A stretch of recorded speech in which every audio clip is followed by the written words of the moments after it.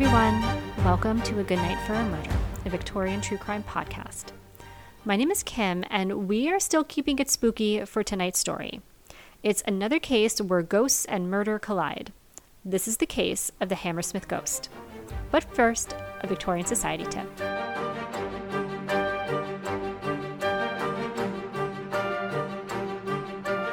As we get closer to Halloween and the veil between worlds starts to thin, I wanted to share some of the superstitions Victorians held that maybe you'll think of trying out this season yourself.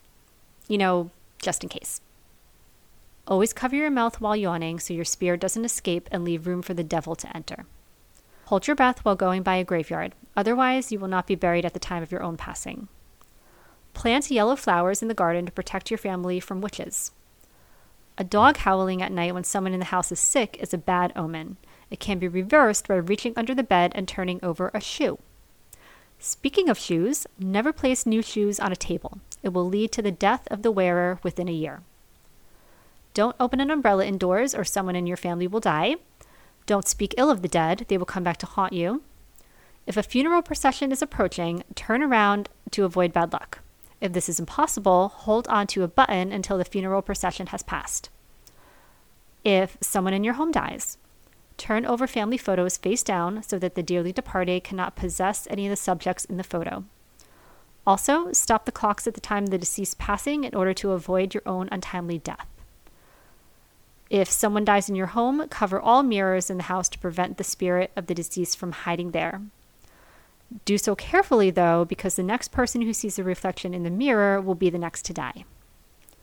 If several deaths occur in the same family, tie a black ribbon to everything left alive that enters the house, even dogs and chickens. This will protect against deaths spreading further. Happy Halloween, everyone.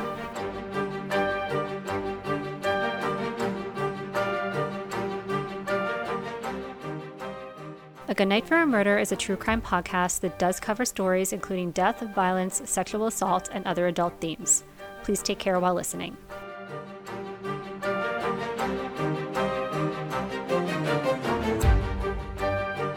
In November and December of 1803 in the Hammersmith district of West London, there were unsettling whispers going round of what some believed to be a supernatural nature.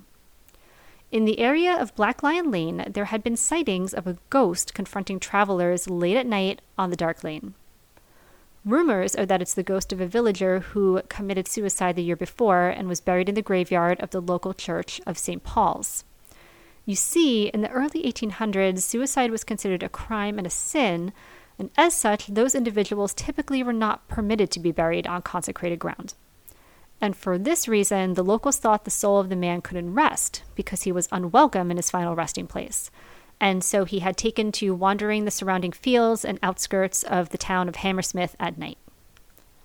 In one encounter, an 8-horse wagon carrying 16 passengers was passing through the area when the ghost appeared and scared the driver so much that he bolted on foot, leaving his wagon and passengers to fend for themselves.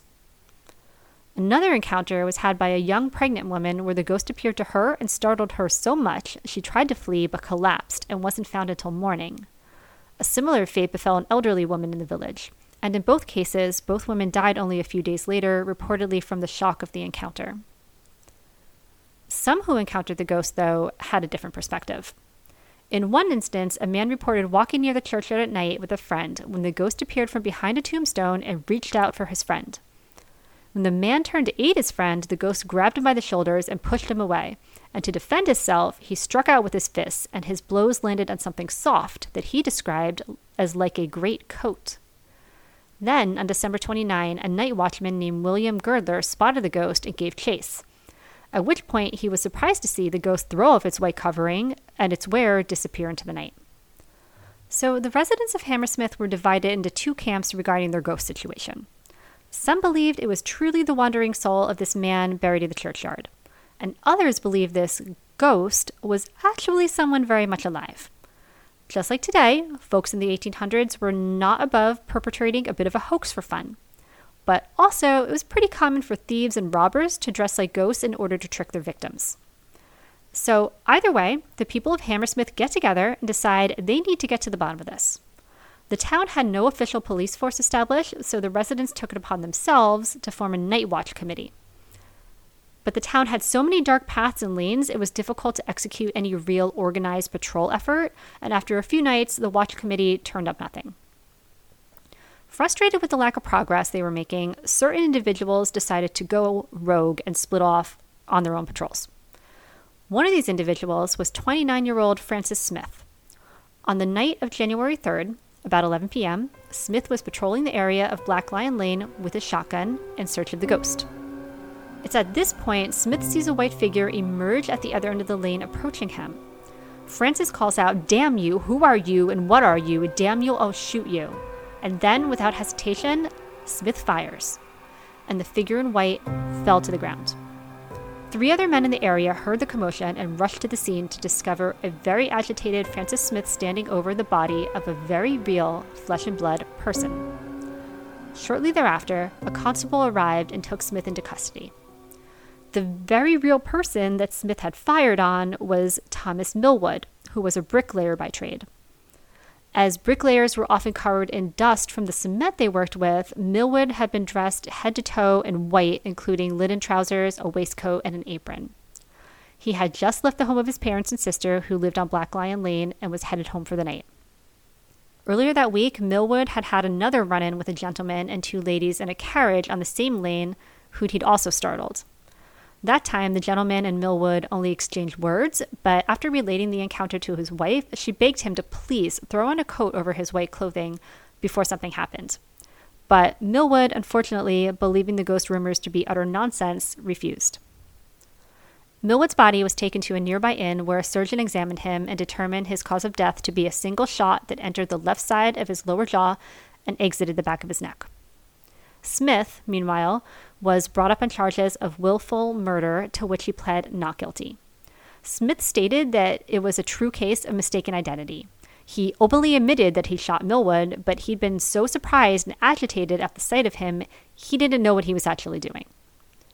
There was a number of character witnesses who testified that Smith was a mild-mannered, easygoing guy, not at all the character that would commit willful murder.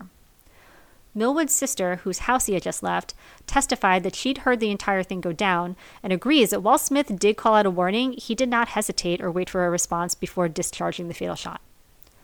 The judge instructed the jury that Smith was not acting in self-defense. He had intentionally shot this man who had not provoked him, and even if there had been a supposed ghost who was menacing the community, that is not an offense that warrants the force Smith enacted. After deliberating for an hour, the jury returned with a verdict of guilty of manslaughter, which is a lesser offense than murder, and not the one Smith was charged with.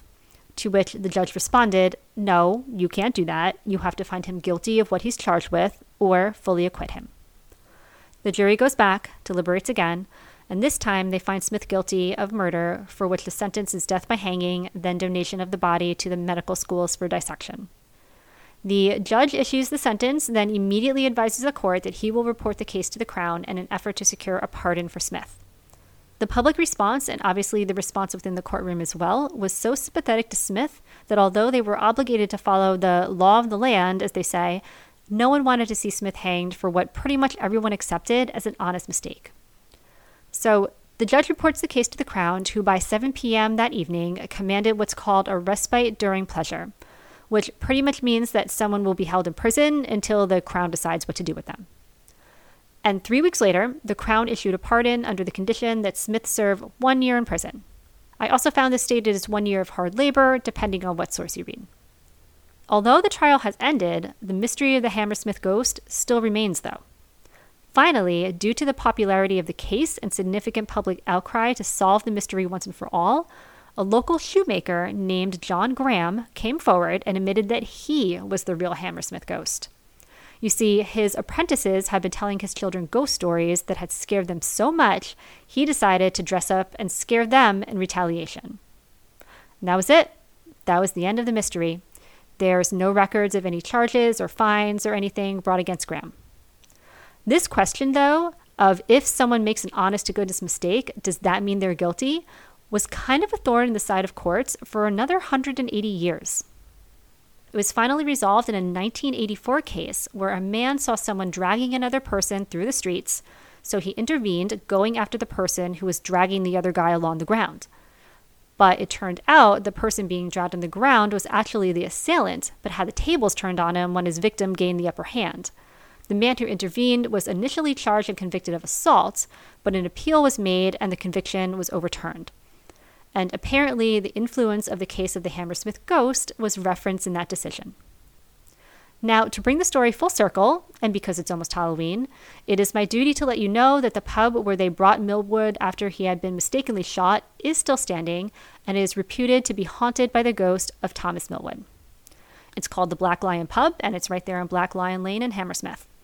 I found one article from 2004 where the landlord admitted that there was some strange goings-on at the pub, things like hearing your name called when no one else is around and the like. There is also a plaque on the outside of the building relating the incident of the Hammersmith Ghost, but despite that, it doesn't look like they lean too much into the haunted pub storyline. It does look like a fun place to grab a bite though, and they have vegan options, which I always appreciate. If you head over to Instagram or TikTok at A Good Night for a Murder, you can see some photos of what some reported the Hammersmith Ghost to look like, plus an example of what a Victorian bricklayer would wear. You can also see the photos and source links on the episode blog on my website at agoodnightforamurder.com. While you're on the website, you can sign up for the Good Night for a Murder newsletter. Each month, I send episode roundups, reveals of next month's episodes, and other goodies like extra Victorian society tips, book recommendations, and more. The bonus content for the housekeeper and butler tier Patreons for this episode is a wrongful conviction story that involves a haunted jail and a curse from the 1870s. To subscribe to Patreon and learn more about the podcast, you can visit agoodnightforamurder.com.